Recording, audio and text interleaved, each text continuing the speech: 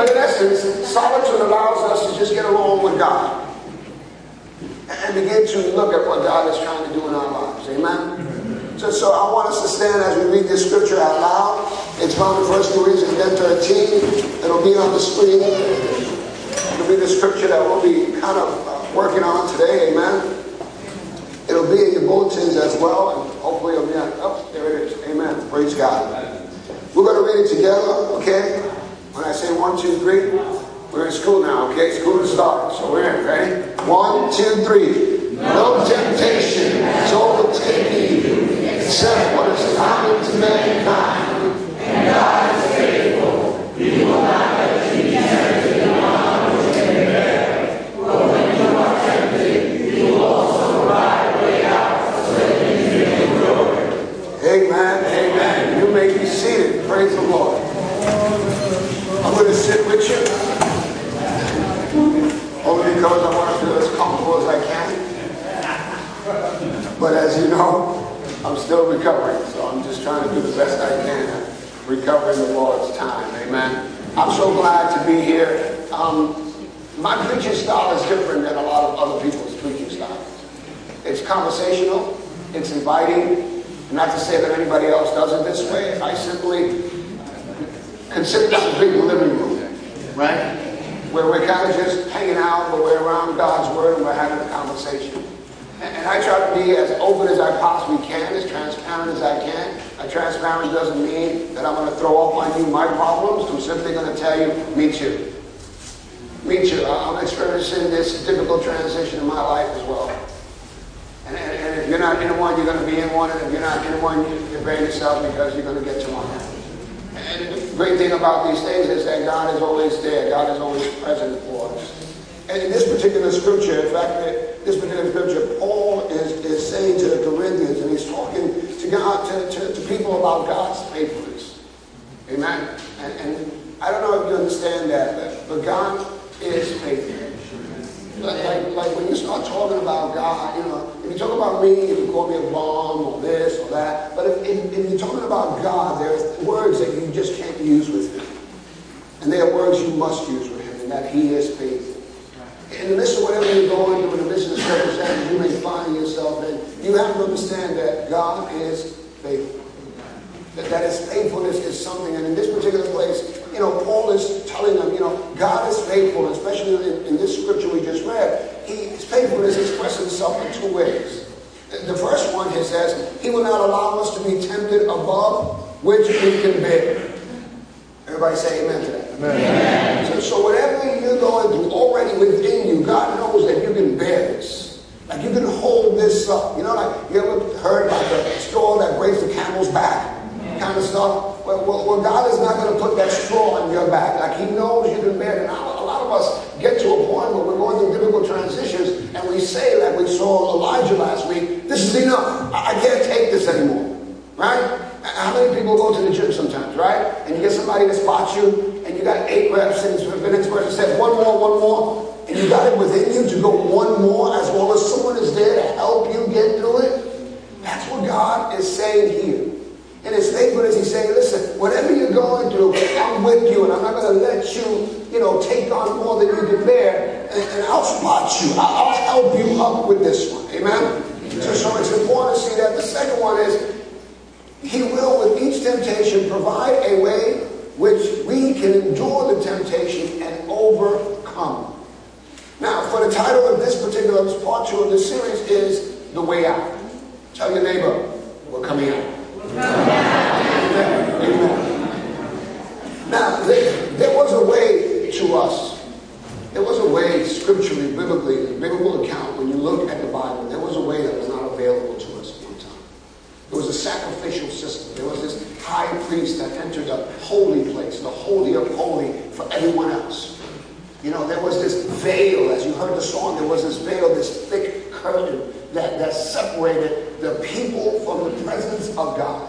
And only one person can enter in and offer sacrifice through blood, bulls and calves, the shedding of blood, right? There was only one person that was the only way for sins to be forgiven. That was the only way out for a whole nation, a whole people. There had to be this high priest who would go in there. First and foremost, he had to be right himself. If he wasn't right himself, he was in trouble. But he went beyond this veil, and he would offer sacrifice and sprinkle blood and God. But in this way was good. We still be sacrificing animals today. That way was indicative of what Jesus Christ was going to show us. And in Hebrews 9:12, he speaks of this. He says, he did not enter by means of the blood of goats and calves, but he entered the most holy place once for all by his own blood, thus obtaining what? Eternal redemption. So the way out is not an escape. As we talk about these difficult transitions and wanting a way out of these difficult transitions, please understand that it's not an exit sign. You got to go through what you got to go through. Amen? Amen. These difficult transitions is where God is molding and making us and removing these character defects that make it impossible for us to enjoy the life he has for us. Like if we don't address these areas in our lives and we don't get to a place where God, pokes at us and points these things out and says, okay, we're going through this and I want you to see me here and I want you to realize what I'm trying to do. And the question you should ask when you're going through this is, God, what are you doing here? Because I don't see it, I don't feel it, I don't understand it. If I had my way, I would prefer that you just come in here like an eagle, sweep me up and take me out of this place. Some of us want to be extricated from it. The way out is not an escape. It is found in a person. And it's in the person of Jesus Christ. And in Daniel chapter 3, verse 25, we see that in the midst of the struggle that they were going through, when they were thrown into this fiery furnace, the scripture reads like this. When they started looking inside a fiery furnace that they had thrown Daniel, his three friends, and they were all in there. There were supposed to be only 3 people in this fiery furnace. They were punishing them because they refused to give in and bow down to whatever everybody else was doing. And the scripture reads like this. The guy looks in, he says, I see 4 men walking around freely in the fire, completely unharmed, and the 4th man looks like the Son of the God. Like that's amazing to think. And when you think about the scriptures and you read the Bible, God appears in the person of Jesus Christ to show us the way. In fact, when you look at the scripture of John 14:6, it says, I am the way, I am the truth, and I am the life. And again, the person of Jesus Christ is the way out of these difficult transitions. And oftentimes what we do when we find ourselves in difficult transitions is we scroll through our phone and we call our friends. Or we reach for things. Or we run around and we let it overwhelm us. We begin to think, okay, how do I get out of this? Where is the exit sign? How can I, trick and manipulate and get out of this situation? I can borrow from here and give to here. I can do this, I can do that. And all I'm asking you, if you're going through a difficult transition, be still and know that he is with you. That he has promised to help you and not abandon you and not leave you alone during this process. But there's something that is working out for you and in you. I know for me there are some things in my life that God still has to work out. And there's no one in this room that's exempt from that. When you're going through something difficult, just know that God is working something in your life out. And you say, well, I ain't going through anything. Well, you're going to go through something. And none of us are exempt from that. But just like these, 3 young men that were thrown into this fire, and suddenly appeared this 4th figure, it just goes to show you that Jesus Christ is with us and he is the way out. And this is not about trying to wrap your head around, God and informing God of yourself. This chair is not a God. This speaker is not a God. This table is not a God. This chair can only hold it some way. But Jesus Christ can take out every burden that you have. In fact, the scriptures indicate that he's taken everything to the cross. Your sins, past, present, and future, every sickness, every disease, every condition known to man has been nailed to the cross. So when you're going through difficult transitions, just know, open the scriptures, because there are men in the Bible, there are women in the Bible that have gone through these same situations. You're not the only one. I know you feel that way. I feel that way too sometimes. Like, why me? Why does this have to happen to me? And I'm like, I shake my fist and I say, God, what are you doing here? And we said last week, it's okay to ask these questions of God. Some of us are afraid to cry out. Some of us are afraid to go in the bathroom, run the shower, blast the music, and God! Like, where are you? You feel like, oh man, he's going to strike me dead. Let me not say that. Look at Job's story as Job talks and talks and talks and talks. And God is sitting there, okay, man, keep talking, keep talking, keep talking, keep talking, keep talking. And then God is like, okay, shut up, now I'm going to talk. Where were you when I created everything? Did I ask your permission?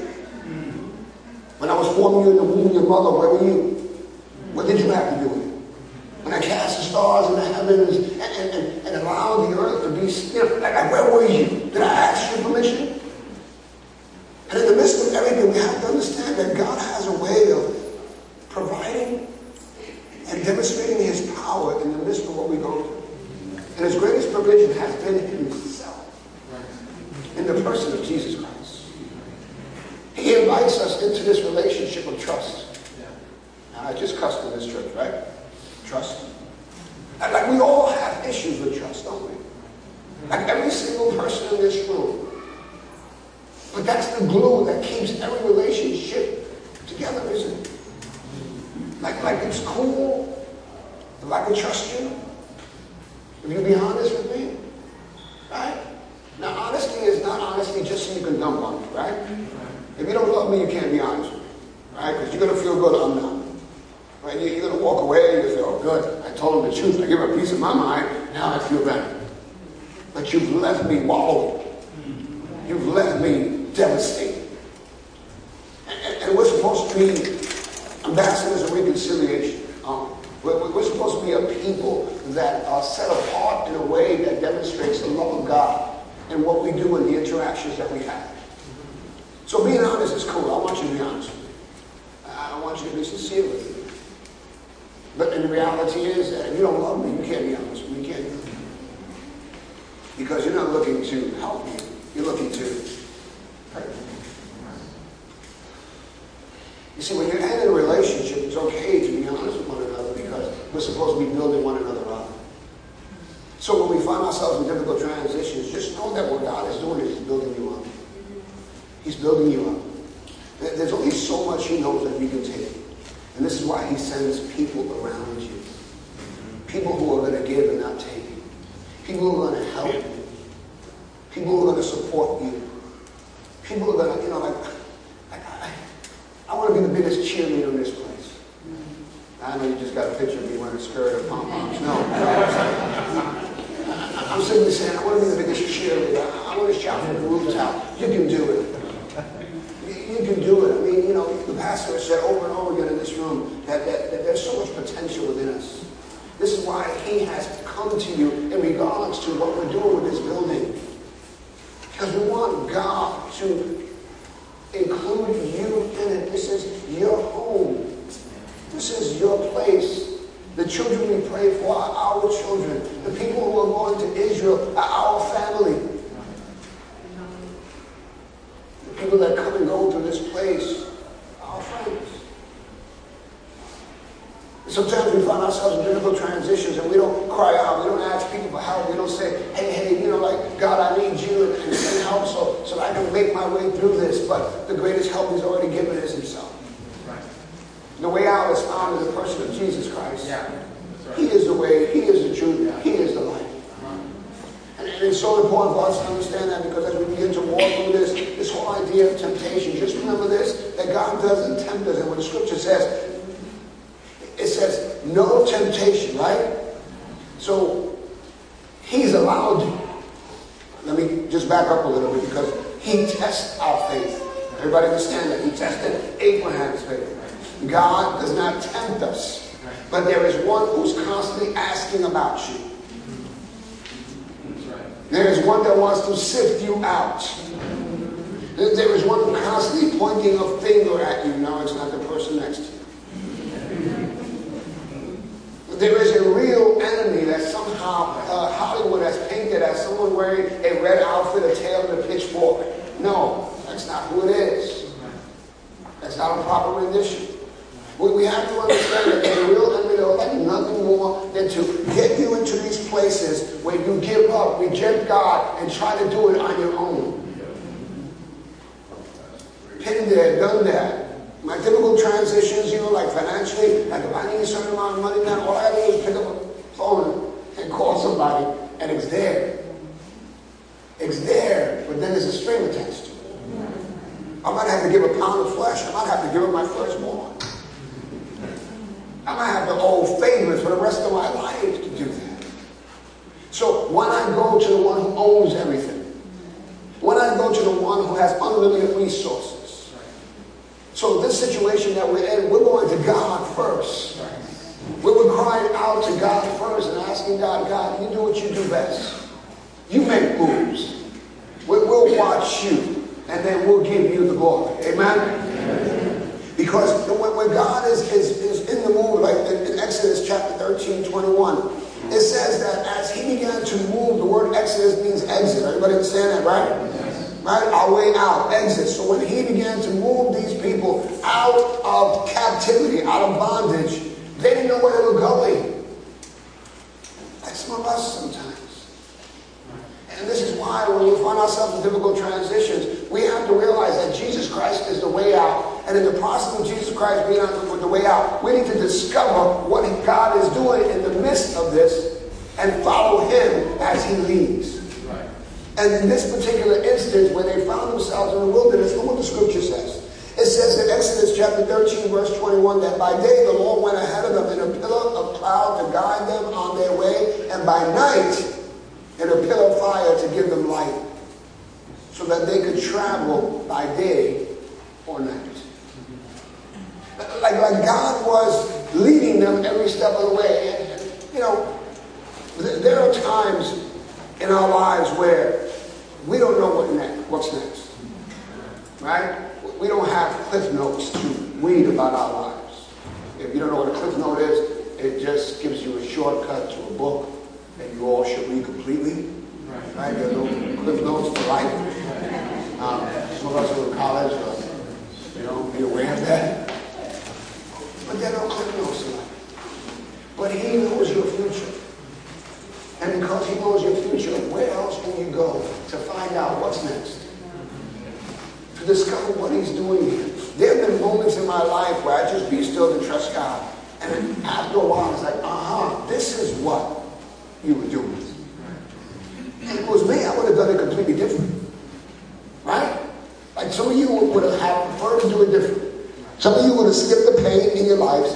Some of you would have, changed some things in your life. Some of you would have changed some circumstances in your life. But this is what we have to go through. These difficult transitions are just that. We move in steps and we grow in stages. So as we're moving along, God is growing us. God is maturing us.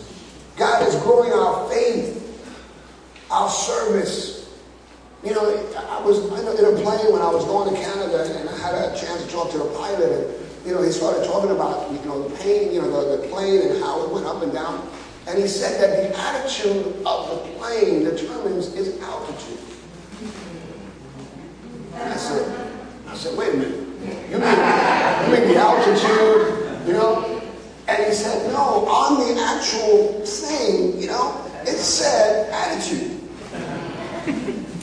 And if the attitude of the plane, if the nose of it was going down, then the altitude was going down. And I said, wow, how profound is that in our lives as well? That our attitude determines how far we go in life. You ever run into someone with a bad attitude? Would you want to buy them dinner? I would. Put some poison in it, you know what I mean? I'm only kidding. Take that back. But really, and as God is going through these, as he's taking us through these difficult transitions, he's adjusting our attitude. He's adjusting our attitude because there are places we need to soar to. There are places we need to climb to. There are places we need to go to. And I don't know about you, but there are some things that just weigh us down. There are some things during difficult transitions that we got to say, abort, abort, abort. We got to get rid of this. We got to get rid of that. I don't need this. I don't need that. We just got to get rid of it because it's not going to let me soar. It's not going to let me go. Some of you are in a relationship that you have to hit that button. Abort. And you're still like, oh, but I love him, and I love her, and she loves me, and I understand. he talks about love. Go through it and find out what love looks like. Okay? Because if you're not hitting on all cylinders, then it's not love, it's something else. And you got to call it what it is. If it's lust, call it lust. But if it's love, love has a description. Now, you can leave right about now, right? No, but it's reality. Let's call it what it is at times. And some of us are in situations where, especially with unforgiveness, some of us still carry around this burden of, what was done to us. And we need to hit that button. That attitude is not helping you in your present condition in the future that God has for you. So this difficult transition is there to help us deal with that. Some of us are clean in this room, but we're living dirty. You didn't come here to hear that either, but this is a recovery church. If I don't drop recovery in here, you're going to say, oh, you didn't talk about recovery. Okay.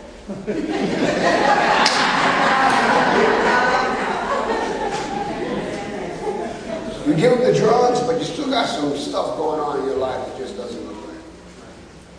It doesn't look like what the program is supposed to do for you. See, the program is supposed to restore you in every area of your life. Every single area of your life. It's not enough to do the work and still be the same person. So you're not using it. I applaud you. But we knew the drugs weren't the problem, right? We knew the problem was within you. You see, the drugs are just a way of you hiding that. So now the drugs are gone. You've been unveiled. You have discovered the real you. And you got to deal with those things. So this difficult transition, these moments where God reveals those things in our lives is where we now get help. In the past, we try to get help by using people, drugs, things, escapism. That's what the movies are about, right? You go watch Spider-Man and you think you're Spider-Man. No, I mean, that's why Hollywood is so prevalent today. That's why it's making tons and tons of money. Everybody goes to a movie and they come out. When I used to go to the movies, and listen, I'm going to reveal to you how old I am, okay? When I used to go to the movies, they used to have three movies for like $2, right? I would go shine shoes, make my money, and go. And the most popular star were people like Pam Grier, Jim Brown, remember that? Right? And Bruce Lee. I would go in and watch the Connection, the Fist of Fury, and come out kicking everything.